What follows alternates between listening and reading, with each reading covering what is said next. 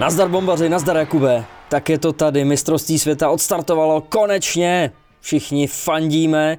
Hele, ale musím říct, že jsem v pátek, to znamená asi půl hodinu před naším prvním zápasem s Rusama, jel přes celou Prahu autem a ještě kolem Prahy a za Prahu a byl jsem i před Prahou, tak jako různě na cestě, na Chodov.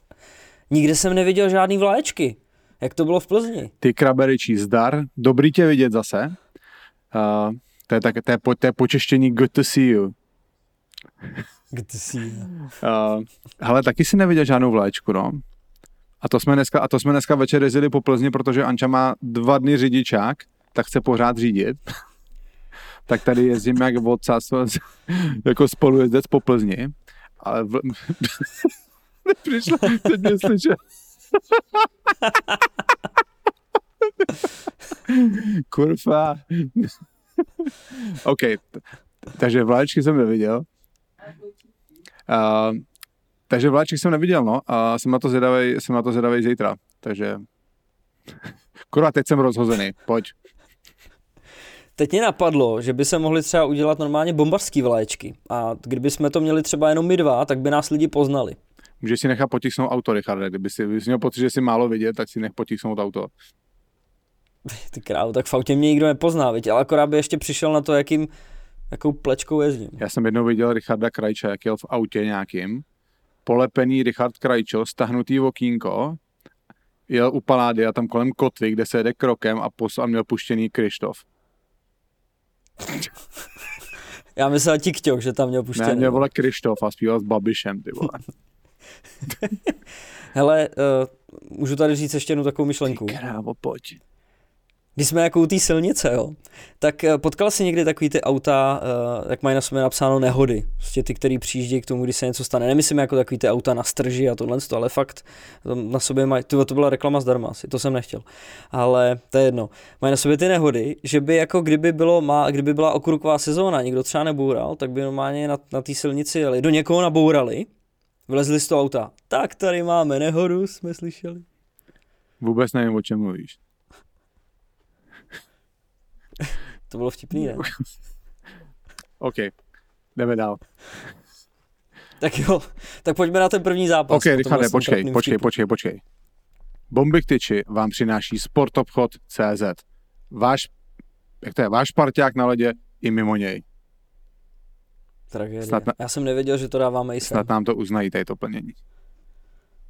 Sportobchod na mistrovství světa. Ondra Bumbálek bude naštvaný. Ondra Bumbálek s Pepou Mechem budou naštvaný, že jsem se přeřeknul. A s Lukášem Srncem. Všichni. A tak dále. Takže zápas Česko-Rusko. Pojďme to probrat. Co říkáš, Jakube? Let's go. Hele, první třetina. Parádní úvod zápasu ze strany českého nároďáku. Snad první 2 vyhraný vazování, skoro jsme neopustili útočný pásmo, jo, ale pak to přišlo. Chyba, hned první velká šance Ruska a ve 3. minutě ujel Galimov. Filip Hronek zatáhnul za ruční brzdu, fauloval a šli jsme do 4. No a Rusko hned skórovalo v čase 4:16. Anton Burdasov otevřel skóre. Docela rychlá otočka po našem úvodním tlaku, no a najednou jsme byli docela dole, mi přišlo. Jako po tom úvodním tlaku všechno se vytratilo.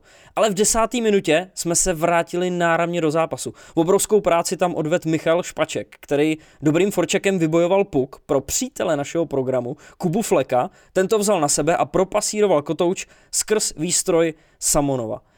Ale co je na tom nejlepší, že to byla spolupráce 13. útočníka a hráče 4. formace.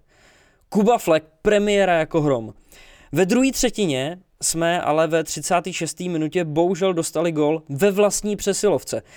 Kameněv na sebe natáhnul skoro všechny naše hráče a tak byl před bránou úplně sám, Švec Rogovoj a ten vrátil Rusům vedení.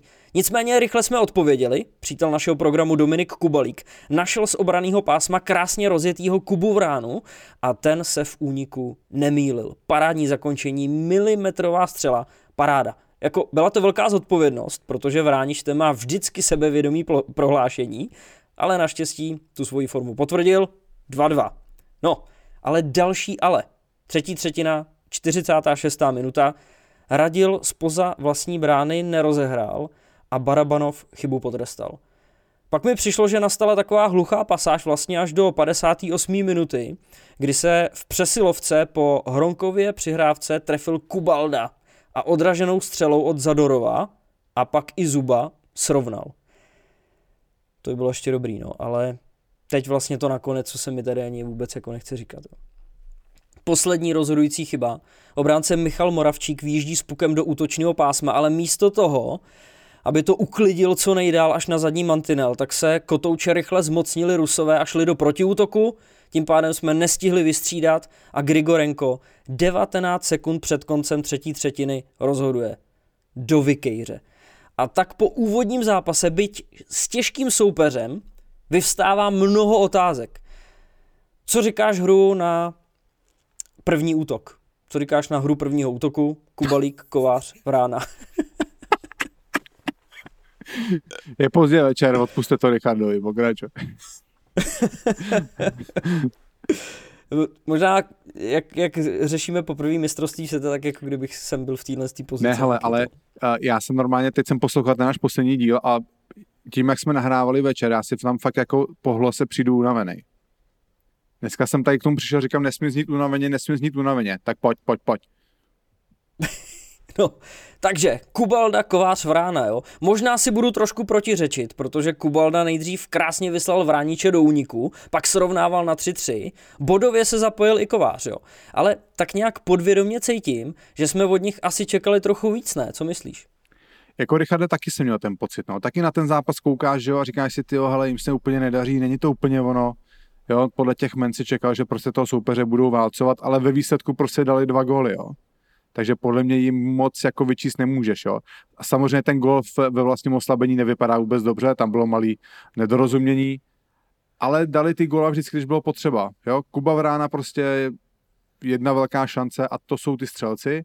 Ono ho v mezihře toho Kubu Vránu nevidíš, ale jak se prostě dostane do předbrankového prostoru, tak víš, že je obrovská šance na to, že dá gól a on to právě proměnil. Koho jiného bychom vlastně chtěli v tu chvíli, aby šel sám na bránu než Kubu Vránu. Byl tam on naštěstí pro nás a skvěle to zakončil. Potom nám teklo do bod, že jo, 2 minuty do konce nebo kolik. Kubalda zase při přesilovce samozřejmě s velkou dávkou štěstí, ale několikrát jsme tady tu formulaci tady taky opakovali. Štěstí přeje připravenýmu. A prostě Kubalda to napal a s pomocí samozřejmě odrazu tak jsme vyrovnali. Já jsem koukal na ten gól celého Kuba Vrána a to je prostě, tam to vidíš od té situace z obranného pásma, kdy my získáme ten puk a Kuba Vrána na nic nečeká a otočí, v podstatě se jako neotočí a normálně peláší dopředu, aby, jo, udělá ty 4-5 kroků, aby získal ten náskok, pak se otočí, za ním se ta hra nějak vyvinula a on má to načasování prostě, že je na tom správném místě ve správnou chvíli a samozřejmě jako Kubalda, jakým způsobem to nahrál. Já myslím, že to dokonce, že Libor Hák to posouval na Kubaldu, tím si nejsem 100% jistý, ale Kubalda v té rychlosti, jak to nahrál přesně na hokejku Kubovi Vránovi, který, když se na to potom zpětně podíváte, ten nepřestal brusit ani na vteřinu. Jo, ten se vlastně dělal sprint, potom dostal tu rychlost, malinko zvonil, on se otočil a Kubalda, jak ho viděl, tak to dostal na hokejku a už v té rychlosti potom ho nikdo nemohl chytit. A samozřejmě pak to zakončení, jak si říkal ty, Richarde, jako na to je krásně se podívat prostě a to je, takhle si je vidět střelci, že si s těma krásnýma, s těma situacemi, kdy mají šanci, dokážou poradit. Já šel vždycky sám na kasu a dal jsem to golmanovi takhle do břicha. Jednou za rok, když jsem ujel. No, takže prostě myslím, že tady v tom Kubalda, jak tou nahrávkou, Kubalda ukázal, že prostě že se stal naprosto komplexním hráčem.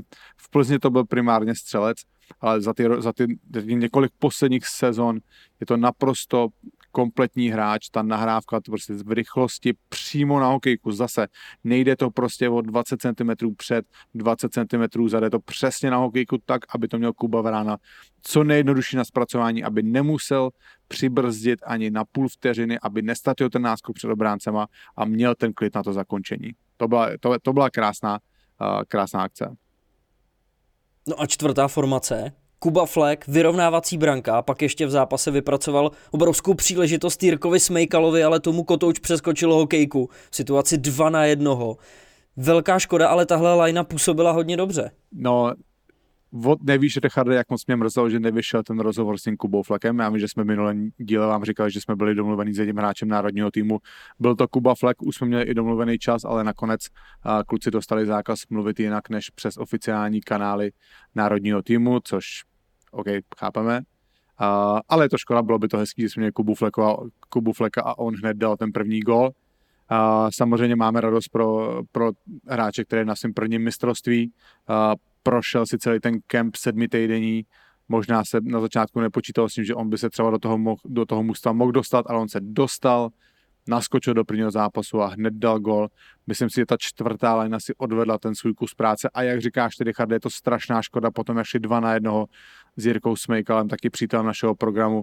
Kuba Flek dával žabičku, neviděl jsem úplně detail, jestli to třeba žabička nebyla prostě 100% nebo to Jirkovi v poslední chvíli přeskočilo, ale myslím si, že ta čtvrtá pětka nemůže se jí dneska vytknout vůbec nic a plně si splnili tu svoji roli a přidali ten bonus v podobě toho úvodního gólu. My útočných formací máme de facto 5, takováhle byla situace před turnajem, takhle to Pešán říkal, takže Špaček, Stránský a Blimel, je tam taky ještě Lencík, tak ty by v nějakým rozpoložení, v nějakým rozložení, v rozpoložení samozřejmě nejlepším, měli hrát proti Švýcarům hned zítra. Takže mělo by se točit víc útočníků, ale možná trochu překvapivě zůstal mimo sestavu přítel našeho programu Andrej Šustr. No, že ona jedna věc je mimo sestavu a druhá věc je, že jsou úplně mimo soupisku, že jo? A to je on a Matěj Blimel. A u Matěje Blimela se to asi dá očekávat, že mladý útočník, ať samozřejmě ty jeho kvality jsou dnes pochybnitelný, tak asi se od něj nečeká, že by měl tahnout národní mužstvo na svých zádech. Je tam hlavně proto, aby třeba do pár zápasů naskočil, ale hlavně, aby načerpal zkušenosti do budoucna. Mě možná překvapilo, že nehrál Matěj Stránský a Radan Lenz dneska od začátku. Myslím si, že právě třeba Lencík by si to zasloužil za to, jak odjezdil celou sezónu všechny zápasy, nebo většinu zápasů za nároďák odehrál a hrál opravdu výborně, takže možná mě překvapilo, že nehrál. Asi dokážu pochopit to, že trenéři třeba dali přednost hráčům, který hrajou v KHL právě proti Rusku, jako třeba Jirka Sekáč nebo Lukáš Radil. Tu logiku tam chápu, samozřejmě asi se dá očekávat, že Matěj Stránský a Radan Lenz nastoupí do toho dalšího zápasu. Samozřejmě, když se dostaneme k tomu Andreji Šustrovi, všichni ví, že prostě my jsme s Andrejem kamarádi a i když tady prostě vyslovím svůj názor, tak několikrát jsem to říkal, já se snažím být objektivní. Jo? I prostě vůči klukům, který znám, tak si myslím, že dokážu se na ten případ podívat prostě i když se snažím se odprostit od toho, že se třeba známe. Ale já prostě nepochopím, proč je Andrej mimo sestavu a to hned z několika důvodů. Tím, že on je mimo soupisku, vlastně to je správná formulace. Tím, že je mimo soupisku, tak my máme dneska jedinýho beka praváka a to je Filip Hronek. A já neříkám, že Andrej je nějaký obrovský kanonýr, který by měl hrát přesilovky, samozřejmě není, za poslední, 2 sezóny nedal ani gól v KHL, ano, dal 2 góly v přípravě na mistrovství světa, což je samozřejmě pozitivní, ale zase, když se podíváš po té naší sestavě, tak tam jako po Filipu Hronkovi není žádný jiný kanonýr, žádný jiný extra ofenzivní obránce, takže ve výsledku, když se ty přesilovky třeba nebudou úplně dařit, tak tam tu šanci může dostat skoro každý z těch obránců. Jo, možná kromě, Davida Musila třeba, nebo Davida Skleničky, který jsou možná takový výrazně defenzivnější, ale tím, že Andrej vlastně 2 góly dal v té přípravě, tak proč by si ho na té přesovce taky nevyzkoušel. Jo, a tím, že ani není na soupisce, tak si jako, podle mě jeden back pravák je prostě problém. A samozřejmě nic ve zlým proti Lukáši Kolkovi, jo. Je to mladý obránce, jo, můžeme polemizovat, že hrál prostě pro mě třeba Slovan Bratislava jako bylo pseudo KHL mužstvo, to prostě nebylo KHL mužstvo, ale to je prostě Lukáš Klok dneska dospěl, já podle něj mu kolem 25 let, vyhrál finskou ligu, je to kvalitní evropský obránce. Ale je to obránce, který neodehrál ani jeden přípravný zápas před mistrovstvím světa. Má za posledních pár sezon nějaký zápasy v té, já už je tady Eurohockey Tour, nebo už nás to nemenuje, už jak se to jmenuje všechno. Jo? A je to obránce, který ho dopíšete na soupisku. Ano, já vím, že vyhrál Finskou ligu, ve výsledku si myslím, že by mu to spíš mělo uškodit, protože on by byl právě ten obránce, který měl v těch přípravných zápasech ukázat, že do toho mužstva patří. Myslím si, že to, že vyhraje s mužstvem Finskou ligu, není kvalifikace na to, že automaticky musí být členem národního mužstva pro mistrovství světa. Jo? A já neříkám v žádném případě, že je špatný, ale prostě nemyslím si, že dosahuje takových kvalit, aby na základě jako toho, že jeho mužstvo vyhrálo ligu, měl být v tom národním mužstvu. Jo? A pak tady máš obránce, jako je Andrej, praváka, 2 metry, 400 zápasů v NHL odehrál, finále Stanley Cupu hrál, 2 roky hraje KHL. Jo? A my ho necháme jet na výlet do Rigy, kdy ten nejzkušenější obránce z toho, co tam máme. A tam budou vypjatý situace. A to mají hrát tyhle mladí kluci, kteří nemají tolik zkušeností.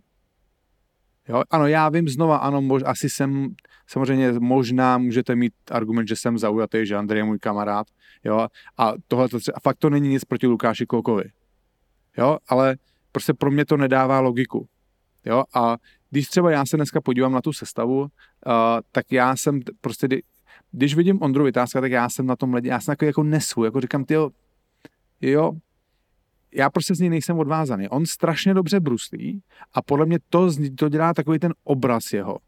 Jo? Ale když se jako podíváme na klíčový jako nějaký okamžiky dnešního zápasu, tak ve třetí třetině on, který má prostě, já nevím, má 1,90 m, tak prostě prohrál v obraném pásmu souboj u nás v rohu s Barabanovem a ten nahrával před branku, už nevím komu, a byla to obrovská šance.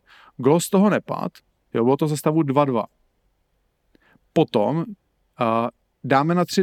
dostaneme gól na 3-2 a on hned udělá zbytečně faul vysokou hokejkou. A my místo toho, aby jsme se do toho zápasu i hned snažili vrátit, tak dostaneme na 3-2 a ještě musíme hrát to oslabení. A to jsou prostě strašné chyby. A upřímně, a to znamená, já taky nemám nic proti Ondrovi Vytázkovi. Dobrý extraligový obránce, ale upřímně ti řeknu, že když jsme koukali na to playoff, na to finále, tak Ronald Knott byl pro ten Liberec důležitější než Ondra Vytázek. A zatím si prostě stojím. Jo? Ono samozřejmě ty dobře bruslící hráči jsou na tom ledě strašně vidět a občas to vytváří iluzi toho, že hrajou potom výborně. Ale kolikrát je prostě mnohem lepší, když ten obránce hraje jednoduše, dá jednoduchou první nahrávku a nic nevymýšlí. Jo, já si pamatuju prostě v Brně nejlepší obranný pár, se kterým jsem já kdy hrál, byl Petr Kuboš a Tomáš Žižka. Byla to třetí obrana tenkrát, ty nepředrželi jediný puk. Hráli každou šablonu tak, jak měli a šla první nahrávka, jak to jenom šlo. Nejhorší, co jsem nesnášel, když obránci předržovali puk. Jo? Takže prostě já si myslím, jako, že nezařazení Andreje, bez ohledu na to, že se prostě známe, je špatně. Mhm. Já teda taky nechci být nějak negativní, jo, ale asi se shodneme na tom, že Rusové byli po většinu zápasu lepší a nebezpečnější než my, ne? No, tak ono se samozřejmě taky asi nedá rozporovat, ale co je samozřejmě, Richarde, strašně důležité, je to, že ten hokej se hraje na góly a ne na umělecký dojem. Jo, a samozřejmě opticky to úplně nevypadalo hezky, ale i přes to všechno jsme dokázali prostě být blízko a byli jsme strašně dlouho ve hře. Jo, nehráli jsme dobře, ale nakonec jsme si ten zápas prohráli úplně sami. A já vím, že určitě se vyrojí někdo, prostě, kdo bude tady nadávat že Filip Pešán tady to. Ano, my jsme možná taky tím, že jsem tady teďka skritizoval to, že třeba vynechal některý hráče v sestavě. Ano, to je nepřímá kritika taky jeho, ale prostě ten zápas, ač nevypadal dobře od našeho mužstva, tak ve výsledku nám ho prohráli individuální chyby. Jo? A já prostě nechci tady ty kluky kritizovat za každou cenu, oni jsou to prostě jako výborní hokejisti, já jsem nedosahoval ani z poloviny kvalit, ani jednoho z těch hráčů, který tam jsou, ale prostě, jestli chceme na tomhle mistrovství něco uhrát, a tady ten dneska zápas to není žádná tragédie, že jsme prohráli s Rusama. Jo, ale už si prostě jako moc dalších zaškobrtnutí nemůžeme dovolit. Ale já si to nedělám tragédii, ale jestli chceme něco prostě uhrát, tak nemůžeme prostě dělat takové chyby, jako udělal Lukáš Radil před tím třetím gólem.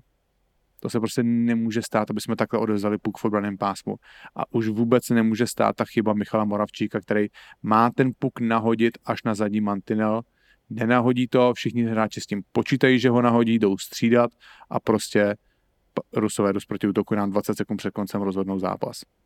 Zápas, který ty Rusové byli lepší, zasloužili si vyhrát, ale my jsme byli v tom zápase. Šimon Hrubec podle mě chytal výborně, ať to samozřejmě je to těžký říkat, že chytal výborně, když dostal 4 góly. Ale prostě ten zápas jsme si nakonec prohráli sami individuálníma chybama. A to nás ještě vrátilo do hry, naprosto stupidní faul Rusů, díky kterému jsme hráli tu přesilovku těsně před koncem třetí třetiny.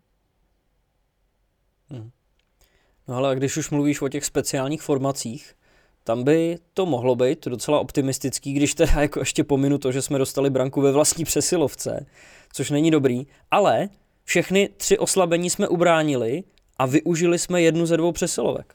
Hele, jako podle mě, co je Richarde, podle mě strašně pozitivní a je to, že prostě ty naši nejlepší hráči, kteří mají být naši nejlepší hráči, což je Dominik Kubalík a Kuba Vrána, se prosadili hned v prvním zápase. Jo, Šimon Hrubec taky chytal dobře a to jsou naše základní stavební kameny. Myslím si, že z hodně hráčů se malinko třeba oklepe ta nervozita, ale fakt je důležitý, že prostě Kubal dá dneska gól nahrávka, Kuba Vrána gól. Jo, to je prostě, je to strašně důležitý, že tady ty hráči si hned na začátek toho mistrovství prostě ujasnili, nebo tak nějak se uklidnili, dali si ty první góly a ví, že jim to prostě půjde. Jo, a ač možná, jak jsi říkal, třeba opticky ta hra té první liny nevypadala úplně ideálně, tak ve výsledku dali 2 góly a nakonec, že jak to je, neptají se jak, ptají se kolik. Jo, takže to vidím pozitivně a prostě vidím pozitivně i to, že fakt jsme v tom zápase, i přesto, že prostě Rusové byli opticky lepší, takže i přesto jsme v tom zápase byli v podstatě do poslední minuty. Okay. Za tebe udělal bys nějaký změny v sestavě, co by třeba mohlo český tým nějakým způsobem oživit? No, tak jako asi bych zařadil Andreje Šustra, ale to asi myslím, že se asi nestane, protože když je mimo soupisku a navíc trenéři jako veřejně řekli, že by rádi počkali na Radka Gudase, takže myslím si, že se to nestane. Já bych teda určitě posunul Michala Špačka do centra druhého útoku. Ač by to samozřejmě s Filipem Chytilem a Filipem Zadinou byl hodně ofenzivně založený útok, tak já bych se to úplně nebál, protože věřím tomu, že oni by ty své protivníky přehráli právě útokem a v tu chvíli by se nemuseli moc zabývat obranou. Dneska jsem asi nebyl úplně odvázaný z Lukáše Radila a Jirky Sekáče. Místo nich 2 bych nechal hrát Radna Lence a Matěje Stránskýho a Tomáše Zohornu bych posunul na 13. útočníka na tenhle zápas a 4. lineu bych nechal. A tu první taky. Ač třeba Honza Kovář asi ten zápas mu nevyšel podle jeho představ, tak to je hráč, který má něco za sebou, už na téhle úrovni několikrát prokázal, že dokáže být produktivní a asi je prostě nesmysl dělat nějaký závěry po prvním zápase. Jo. Ono třeba taky, že my jsme minule říkali, že Rusové měli teďka 5 nových obránců z NHL oproti tomu poslednímu přípravnému zápasu, který se hrál před mistrovstvím. Říkali jsme si, že možná může být pro ty NHL obránce problém se zžít s tím větším hřištěm a to samozřejmě to samé platí i o těch hráčích NHL, který nastupují za nás. Jo, zase Honza Kovář je zvyklý na jiný spoluhráče ve Švýcarsku, ano, z Kubalů se znají, hráli spolu v Plzni, nebo hráli spolu v Plzni vůbec? Tyjo, já si myslím, že oni spolu v Plzni nehráli, když to teďka říkám. Jsem to splet, oni podle mě spolu nehráli v Plzni. Špatná příprava. Koho ještě? Kdo? Jestli hrál Kubala s Honzou Kovářem v Plzni. No, vzhledem k tomu, že jo, takhle si hráli spolu. Já nevím, jestli se tam no to je jedno, to se podíváme. Protože ono, když používají, no tak používali jsme několikrát termín ex-plzeňská spolupráce. No, používali, ale já si teďka nejsem úplně jistý. No, každopádně bych prostě nedělal nějaký přehnaný závěry z toho, že třeba Honzovi Kovářovi se ten zápas úplně nevyvedl. Myslím si, že prostě v dalších zápasech se ukáže, že prostě potřeboval jenom třeba ten jeden zápas na rozkoukání, no. No já když si kliknu tady 17-18, tak tam je Kubalda i Honza Kovář, ale oni se museli podle mě nějak jako minout, podle mě. 17-18 byl Honza x-tej rok v Metalurgu. 17-18, jo? On byl naposledy 12-13. V Plzni. No nic, to asi tady jsme se možná měli připravit před čím. už tady spekulujeme. No, každopádně prostě si určitě ty hráči na sebe prostě musí zvyknout. Není to asi bylo naivní očekávat, že přijdou první zápas a budou si to strkat, jak kdyby spolu hráli celý život, no. No, takže jo, 17-18 byl v Magnitogorsku Honza Kovář, takže spolu podle mě nehráli ještě, no. No a 11-12 mají společnou sezónu v Plzni, ale tam Kubalda teprve s Extraligou začínal a má tam 8 zápasů, takže jestli spolu třeba sehráli 8 zápasů. Tak... To se s ním Honza Kovář ani nebavil, podle mě, s mladým. Cucákem. No, asi. No nic, teď lidi, kteří to měli v hlavě od samotného začátku, jak si říkají, bože, co tady hledáte, určitě. Asi. No, tak dneska večer hrajeme druhý zápas se Švýcarskem, tak co očekávat od nich? Respektive od nás, proti ním. Ty strašně těžký zápas, Richarde, strašně těžký a to z několika aspektů. Za prvý ty Švýcaři na papíře samozřejmě to nevypadá úplně dobře, je tam hromada hráčů, kteří hrajou švýcarskou ligu, který třeba nám nejsou tolik známí, ale prostě ta kvalita té švýcarské ligy je asi nesporná, navíc doplněný prostě o pár NHL hráčů, Timo Myers ze San Jose a Nico Hischier z New Jersey. Myslím si, že se musíme mít hodně na pozoru, jo? A to, že jsme prostě prohráli s Rusama, to asi překousneme, to není žádná prostě tragédie, ale ač to možná na první pohled nevypadá, tak ten zápas proti Švýcarům je strašně důležitý, jak pro sebevědomí, tak pro vývoj tabulky, jo? Protože při případné prohře bychom začali hodně nepříjemně balancovat na hraně toho, jestli postupíme do playoff.